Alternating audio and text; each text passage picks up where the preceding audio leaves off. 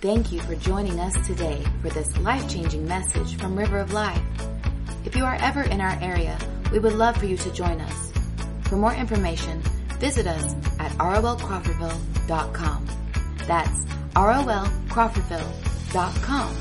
Or download our app in the App Store under ROL Crawfordville. Now, let's join Derek Gray as he teaches from the Word of God.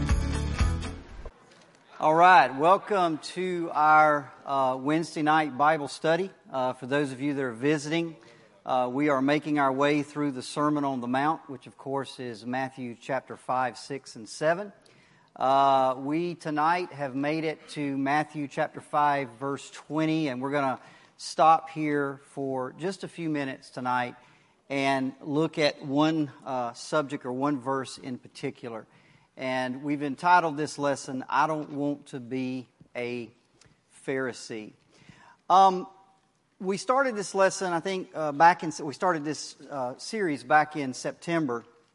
And of course, as we made our way through the Beatitudes, Jesus introduced us to the subject of heaven.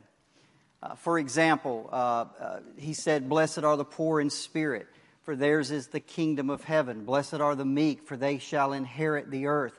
Blessed are the pure in heart, for they shall see God." Now, you may say, if you're not familiar with the Bible, you're not familiar with Christian theology, you may say, well, how is that? How do we know he's talking about heaven?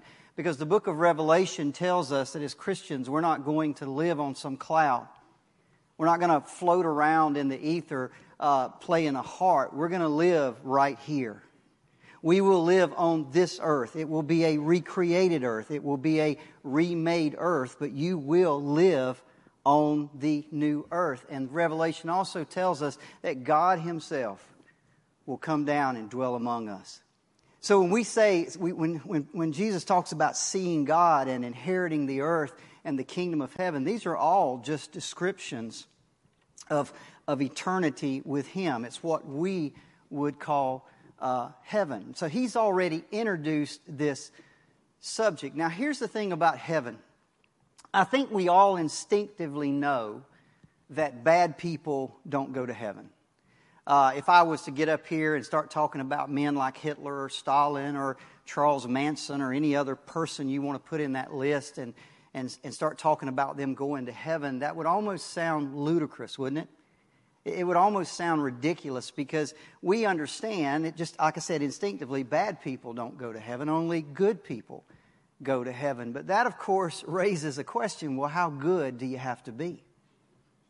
What is good? In fact, if you looked at a line, for example, and on the far left was a person that's just all evil and no good. And on the far right, you see a person that's absolutely perfect. They're all good and no bad whatsoever. Almost all human beings are going to fall on there somewhere, right? Because it's not cut and dried. Even bad people do some good things. And even the best of us do some bad things, right? So there's this mixture. So where do you have to fall on that line? Is God one day going to have these celestial weights or balances, and He's going to put all your good deeds and your good intentions and your good motives on one side, and He's going to put all the bad stuff on the other side, and He's going to weigh them out, and if it comes out to 50.1%, right, you're in. You laugh, but a lot of people think that's exactly what He's going to do. Is that how it works? Is your good have to outweigh your bad? Here's the question that's in front of us tonight. What does it take to get into heaven? What does it really take to get into heaven? Jesus is going to answer that question in the rest of chapter 5. We're going to start tonight in verse 20, but all the way through verse 48, Jesus is going to be answering that question. What does it take to get into heaven? And He's going to answer it in 3 different ways. The first way He's going to answer it, He's going to start off with a negative, what we would call a negative example. He's going to point to a group of people, and He's going to basically say, if you want to go to heaven, that's not the way to do it. And then He's going to turn around in verse 21 and forward, and He's going to start giving some examples of what is required to get into heaven. And then when you get to verse 48, he's just going to flat out put it out there for you. But tonight, we're only going to look at verse 20. And as I said, he's starting out, the question in front of us is, what does it take to get into heaven? And he's looking at a group of people, and he's basically using a negative example. He's saying, this is how you don't do it. Let's read verse 20. Jesus said, "For I tell you, unless your righteousness exceeds that of the scribes and the Pharisees, you will never enter the kingdom of heaven." So Jesus points to these two groups of men, known as scribes, and one group is known as scribes and the other group is known as Pharisees. And he points at them and he says, you got to be better than them. If you're not better than them, if your righteousness, your right standing before God doesn't exceed what they have, then it will be impossible for you to get into heaven. Now, our first question is, if you're not familiar with the Bible especially, would be, well, who are these men? In 1 Corinthians chapter 6, I believe, Paul lists the characteristics of people that are not going to heaven. I think he says something like, do not be deceived, but the unrighteous will not inherit the kingdom of God. And he goes on to list some of the characteristics of people that are not going to heaven. Sexually immoral and idolaters and homosexuals and drunkards and robbers and swindlers and these type of men. So we almost, when Jesus is sitting there pointing at these men, you almost want to think, well, are these men sexually immoral? Is the men that Jesus is pointing to, are they idolaters? Are they adulterers? See, the answer to that is no. They weren't that at all. See, that would almost be instinctive to know that. We know people like that aren't going to heaven. He's pointing to a group that's way above that. So let's ask the question tonight, who are these two groups of people? Let's look first at the scribes. Now, if you're a casual reader of the Bible, or if you've read the Gospels, you cannot help but read the Bible, especially the Gospels, and hear this term over and over and over. The scribes and the Pharisees. The scribes and the Pharisees. The scribes and the Pharisees. Who were these people that Jesus constantly brings up and constantly criticizes? Well, let's look first at the scribes. The scribes, the history of the scribes goes back about 500 years before Jesus was born. If you know your Bible history, you'll know that the Babylonians came against Israel somewhere around 580 A.D., a man by the name of Nebuchadnezzar, and he sent his army against Jerusalem, and they destroyed the city. They tore down the walls. They killed a bunch of people, and the ones they didn't kill, they took them captive back to a place called Babylon. And some 70 years passed, and the Persian Empire came and defeated the Babylonians, a king by the name of Darius. And he allowed some of the Jews to return to Jerusalem and begin to rebuild the city and rebuild the city walls. And one of the men that went back, one of those Jews, was a man named Ezra. And this would have happened, late 400s BC, 500 BC, somewhere in there. And the Bible says this about Ezra. He was a scribe skilled in the law of Moses. So the first thing we know about scribes is they were educated men. They could read and write. Now, by the way, this was a day when not everybody went to school. Not everybody was educated. Not everybody knew how to read and write. So just the fact that they could do that set them apart from other people. Not only that, they were the ones who meticulously copied the Old Testament. You see, this was a day before printing presses. This was a day before computers where you could just hit the print button and it came out of a little machine right there, right? Everything was done by hand.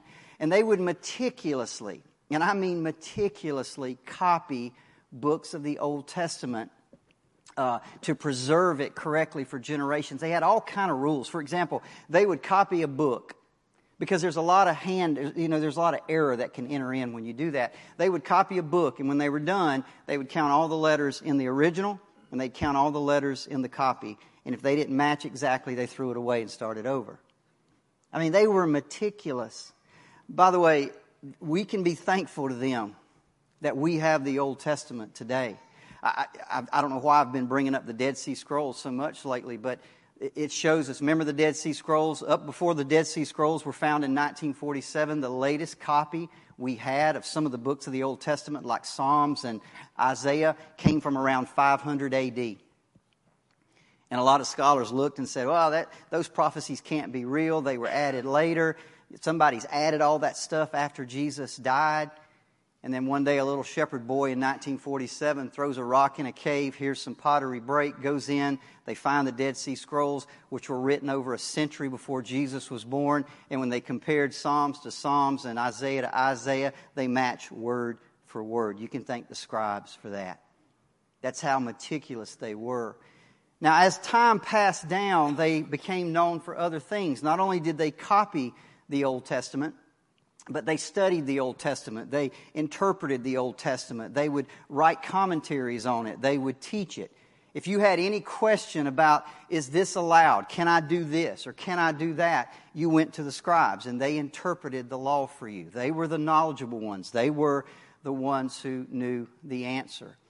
So here you've got a group of men who are absolutely dedicated to the study of God's Word. They are authorities on it. And by the way, this isn't their 8-to-5 job. This is their life.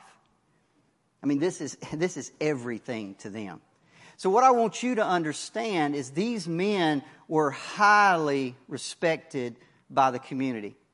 You know, we live in a day and time today where people don't respect Scripture anymore. They don't respect preachers like they used to. Men who study the Word, teach the Word, dedicate themselves to the Word aren't respected. But let me tell you, in that day, those men were respected. They were respected for not only their knowledge, but they were respected for their dedication to the Word of God. Now, let's look over at the next group, who are the Pharisees. The Pharisees were a religious sect or a religious group within Judaism that, as best we can tell, arose around 150 BC, about 150 years before Jesus was born.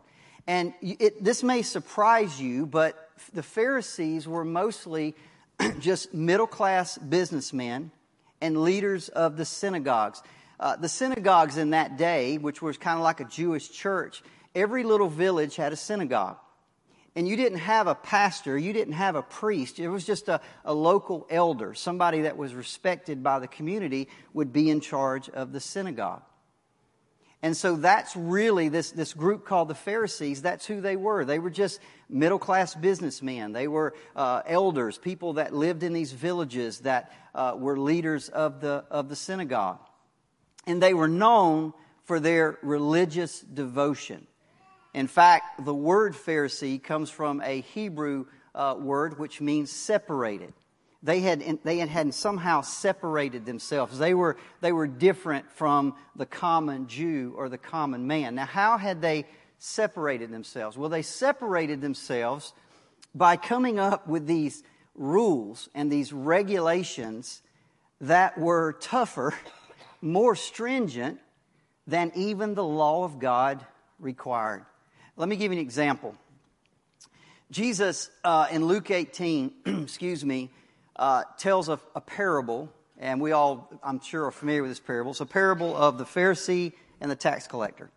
Two men go into the temple. One's a Pharisee, one's a tax collector. And we're going to look at this in a little bit more detail in a minute. But for now, I just want to show you one thing. In the parable, Jesus said this. The Pharisee stood by himself and he prayed, God, I thank you that I'm not like other people. I'm not a robber. I'm not an evildoer. I'm not an adulterer. I'm not even like that tax collector over there.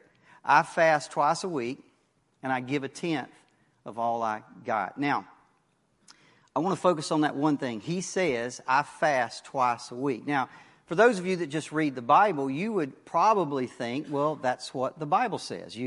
There was probably a law in Deuteronomy or Leviticus or Numbers or somewhere back there that required these men to fast twice a week. No, there wasn't.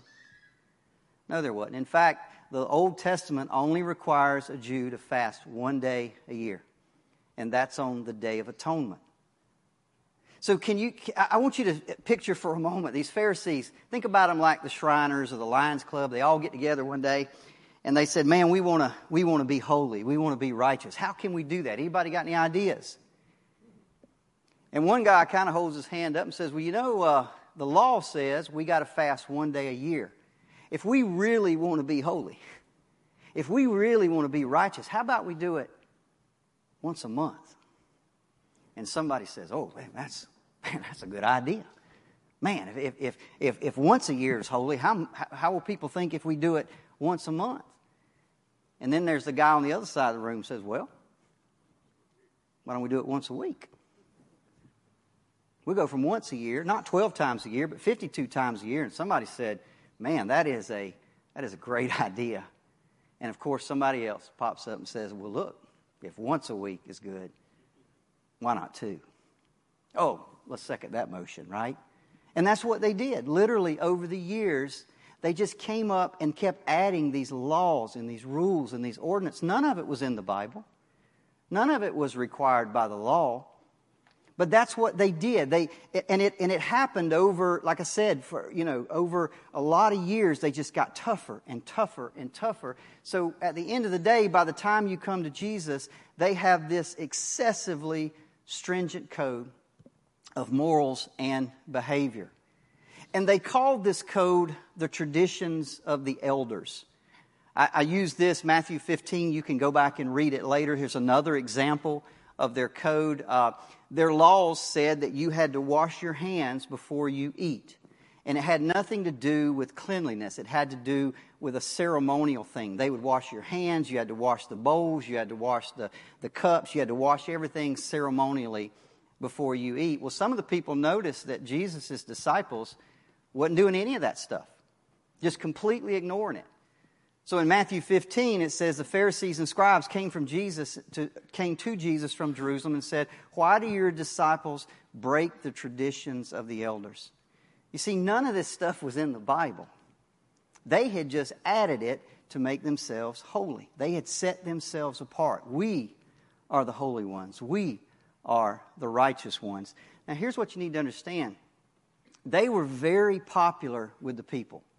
Now, I'm sure they weren't popular with prostitutes and they weren't popular with tax collectors and people like that. But for the everyday Joe who really wanted to be a good Jew, who really wanted to be right with God, these men were very popular. One of the ways we know that, by the way, if you go back and read Josephus's, his book, Antiquities of the Jews, which was written the second half of the first century.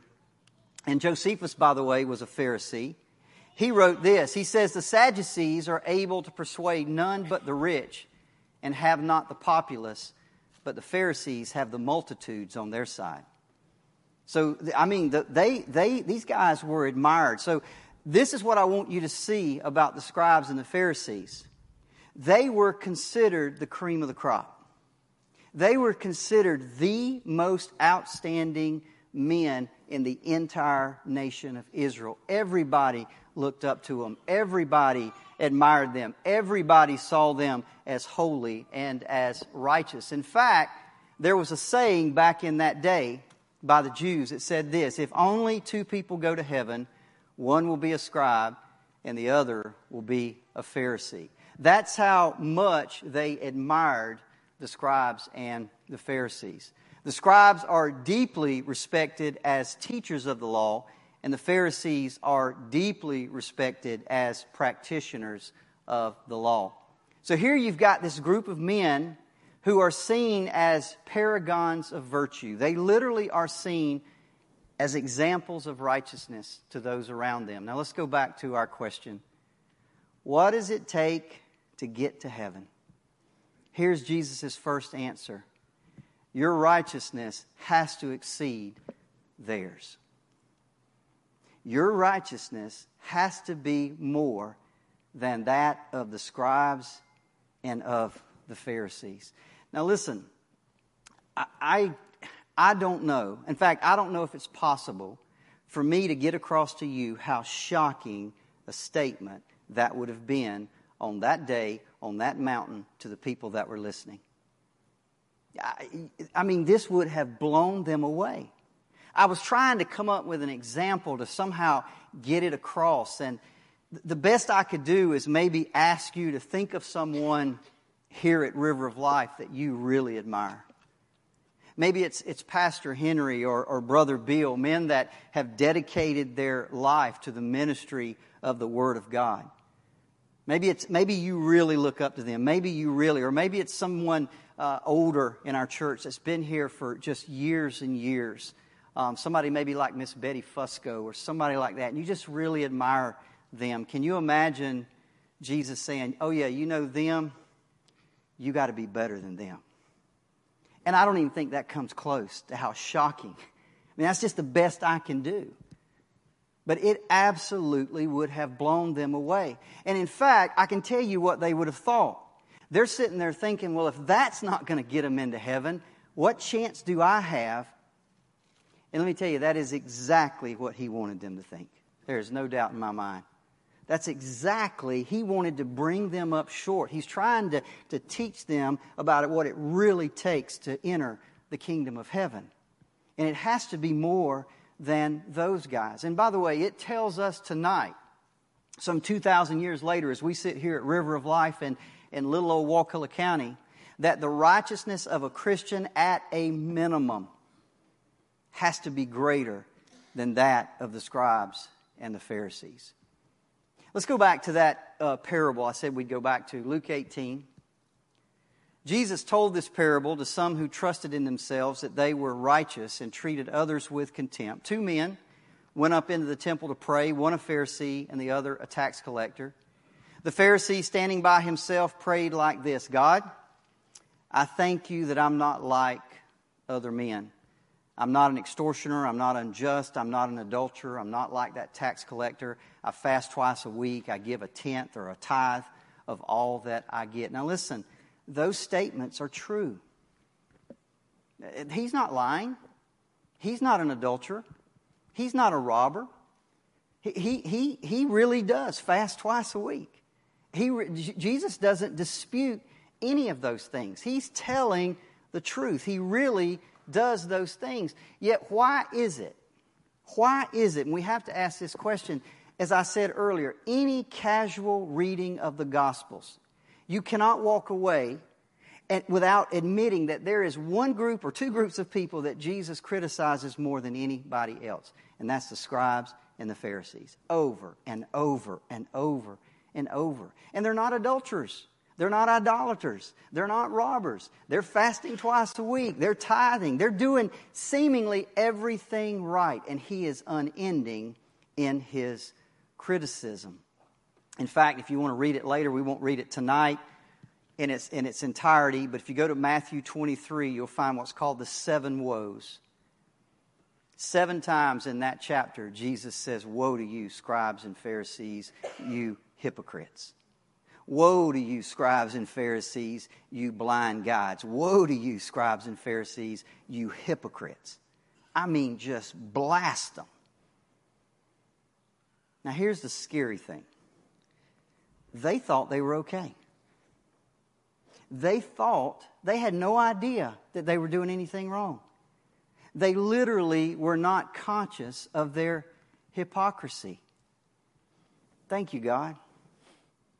They're thanking God that they're okay. I'm so thankful I'm not like them. I'm so thankful that I'm not like him. Thank you, God, that I'm not like her. See, listen to me. This is why we stopped at verse 20. This is why we stop and we spend time tonight, because this passage is important for you and me. Because let me tell you, there are many people in the church who think they're okay because they keep a certain moral code. Let me say that again. There are certain people in churches across this county and across this state and across this country who think they're okay. They really do. Thank you, God, that I'm not committing adultery. Thank you, God, that I'm ushering in the church. Thank you, God, that I'm a tither. Thank you, God, that I'm not hooked on drugs and alcohol. Thank you, God, that I'm not like her. They think they're okay. You see, there are people in the church today, just like the Pharisees, who are relying on the wrong thing.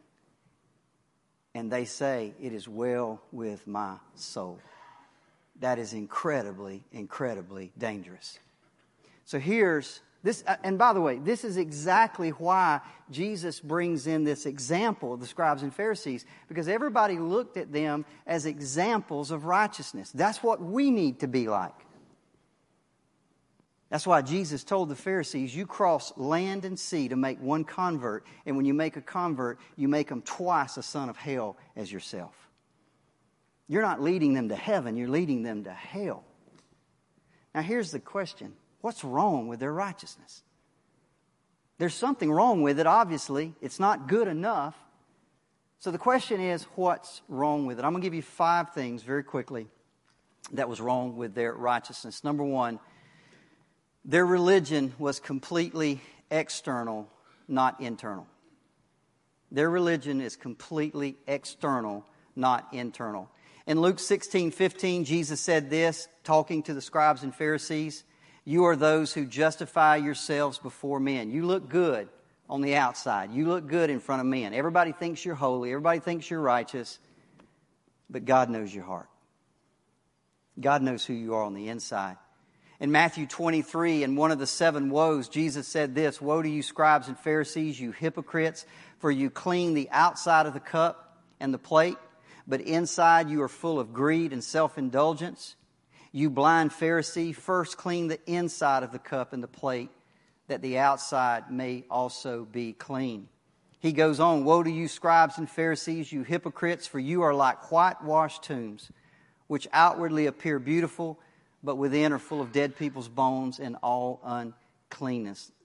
So you also, he says, you outwardly appear righteous to others, but inside you're full of hypocrisy and sin. See, their religion, it was all about the outside. What does it look like to everybody else? You see, folks, it's possible for you and I to never miss a day of church and on the inside be full of envy. It's possible for us to stand and teach a Bible study like I'm doing tonight and be an usher and pay your tithes and do all the outside things, yet on the inside you're as mean and as spiteful as they come. Let me tell you, that's entirely possible. The kingdom of God is concerned first and foremost about your heart. Listen, yes, we should walk, and I'll show you this at the end of the lesson. We should walk and live holy lives. But first and foremost, He wants that holy life on the outside to come from a holy heart on the inside. Other than that, if you just want to do it on the outside, it ain't getting you nowhere. You're just wasting your time. Let me go back, by the way, and you may say, well, maybe they didn't know. You know, we got the New Testament, and we got all the writings of Paul, and we know all this stuff. Maybe they didn't know. No, they knew. Let me read Deuteronomy 10, 12 through 16. God says this, and now Israel, what does the Lord your God require of you? But to fear the Lord your God, to walk in His ways, to love Him, to serve the Lord your God with all your heart and with all your soul, and keep the commandments and statutes of the Lord which I'm commanding you today.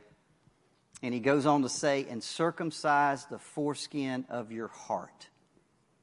See, even in the Old Testament, it was about the heart.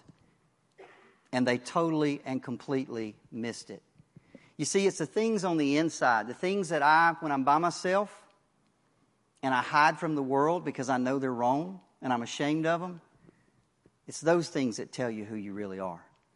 Number 2, and this is an outgrowth. If your religion's only external and not internal, then certainly you're going to be more concerned with the ceremonial than you are with the moral.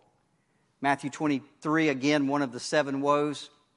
Jesus said, woe to you scribes and Pharisees, you hypocrites, for you tithe mint and dill and cumin. These were herbs. I mean, can you imagine one of these guys in their garden?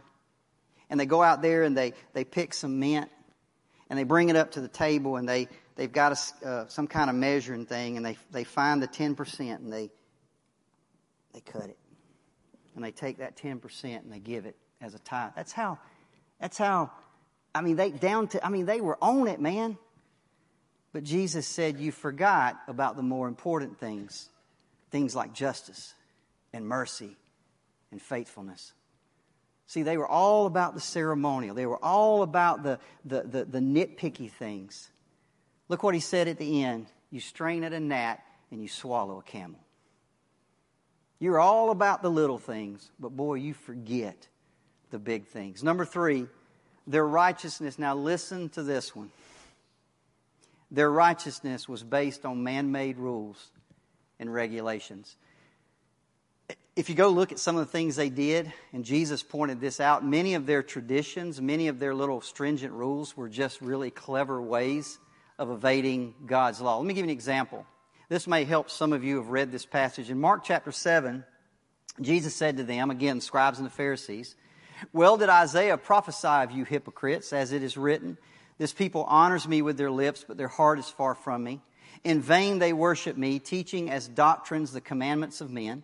You leave the commandment of God and you hold to the tradition of men. He goes on to say, you have a fine way of rejecting the commandment of God in order to establish your tradition. Then he gives them an example. He said this, Moses said, this is the law, honor your father and your mother, and whoever reviles father or mother must surely die. So the law says, honor your mother and your father. Take care of them. When they get old and they can't work anymore, bring them into your home, honor them, take care of them. All of that went with that, right? Now listen what happened. Jesus said, but you say, if a man tells his father or his mother, whatever you have gained from me is Corban, that is given to God, then you no longer permit him to do anything for his father or mother, making void the word of God by your tradition that you've handed down. All right, let me explain what that means. The word Corban means a gift to God. That's what Corban means. So let's say there's a guy and he's got some money. Let's say he just came into some money. And he's sitting there, I wonder what I do with this money. And he says, well, I need to, my parents, you know, they need to be taken care of, and I can use this money and give it to them, and they can buy groceries and pay their bills and pay their mortgage and do all that kind of thing. Or I could give it to God. I could give it to the church. I could give it to the temple. Now, the law says, honor your father and your mother. But the Pharisee says, well, here's what. If you give it to God, then we're going to release you from taking care of your mom and dad. If you give this to God, it's Corban, it's a gift to God, then we'll release you from the law of honoring your mother and father. Jesus said, you make void the word of God by the traditions that you've handed down. See, I think we all know something about this. We are absolute experts at figuring ways of getting around the word of God. It's almost like it's just born into us somehow. I mean, do we not, are we incredibly talented at rationalizing our own sins? Explaining them away? Excusing ourselves for the things we do or don't do? Let me tell you something. If you want to excuse yourself and you want to rationalize your sin, you got to go outside this book. This book don't excuse. This book don't rationalize. This book doesn't explain it away. This book just hits you in the face and says, this is the Word of God. If you want to get away from it, you got to step over here. And by the way, people have been doing it for years. The Pharisees did it with their traditions. The Catholics do it with their traditions. The Mormons do it with their Book of Mormons. The Muslims do it with the Koran. And what's terrible about it is and you think, well, nobody here's doing it. Really? Let me tell you how people do it today, the most common way. Well, the Lord told me. That's okay. Oh, you can't do that. The Bible says, oh no, but I prayed about it. I got peace about that. Let me tell you, folks, I've heard it, Pastor Henry, over and over and over again. You can excuse your sin. You can rationalize all that kind of stuff, but you have to go outside the Bible to do it. And we are experts at that. The Pharisees did it, and we've been doing it for 2,000 years. Number 4, they were concerned, and I'll go quickly, they were concerned only about themselves and not God. Let's go back to that that parable that Jesus told. The Pharisee stood by himself and he prayed. I want you to watch what he said. He said, God, I thank you that I'm not like other people. I thank you I'm not a robber. I'm not an evildoer. I'm not an adulterer. I'm not like that guy over there. I fast. I tithe. Do you notice what's missing there? There's no worship there. There's no worship there. It's all about me. He's thanking God, but what's he thanking God for? For how great he is. There's no worship there. There's no relationship with God there. You see, in the end, the ultimate goal of the Pharisee is to glorify himself, not God. Now, not only is it not about God, and by the way, let me say one more thing. You and I need to be very, very, very careful about this. It is so easy, especially in our modern day, to look around us and see men and women who are denying the faith. I see it every day. It's so easy to see people who are obviously living godless lives. It is so easy to look at them and say, man, I'm so glad I'm not like them. That just slips out of our mouth without even thinking about it. If we're not careful, you find yourself comparing yourselves to others, and that's a fatal mistake. See, the Bible doesn't compare you to others. It says we've all sinned and fall short of the glory of God. That Pharisee should have said, God, I'm not worthy. In fact, go read the parable. The tax collector said exactly that. He said he was so ashamed he wouldn't even lift his head up to look at God. And he beat his breast and said, God, have mercy on me, a sinner. It was all about God. It was all about his relationship to God. And then Jesus said that man went away justified, not the Pharisee. Number 5, not only are they not only concerned about themselves and not God, they're also not concerned about others. In Luke 18, that same parable, Jesus told this parable to some who trusted in themselves that they were righteous and treated others with contempt. It was all about them. Let me remind you that Jesus said all the law and all the prophets are wrapped up in 2 commands. Love God, love your neighbor. They didn't really love God, and they certainly did not love their neighbor. I'll close with this. What is Jesus teaching here? What's he teaching? Is he teaching salvation by works? Is he teaching us, man, you guys better get out and do more than they. You better fast 4 times a week. Or just fast 7 days a week, right? Don't eat it all and die and you'll go. I mean, is that what he's teaching? Of course not, right?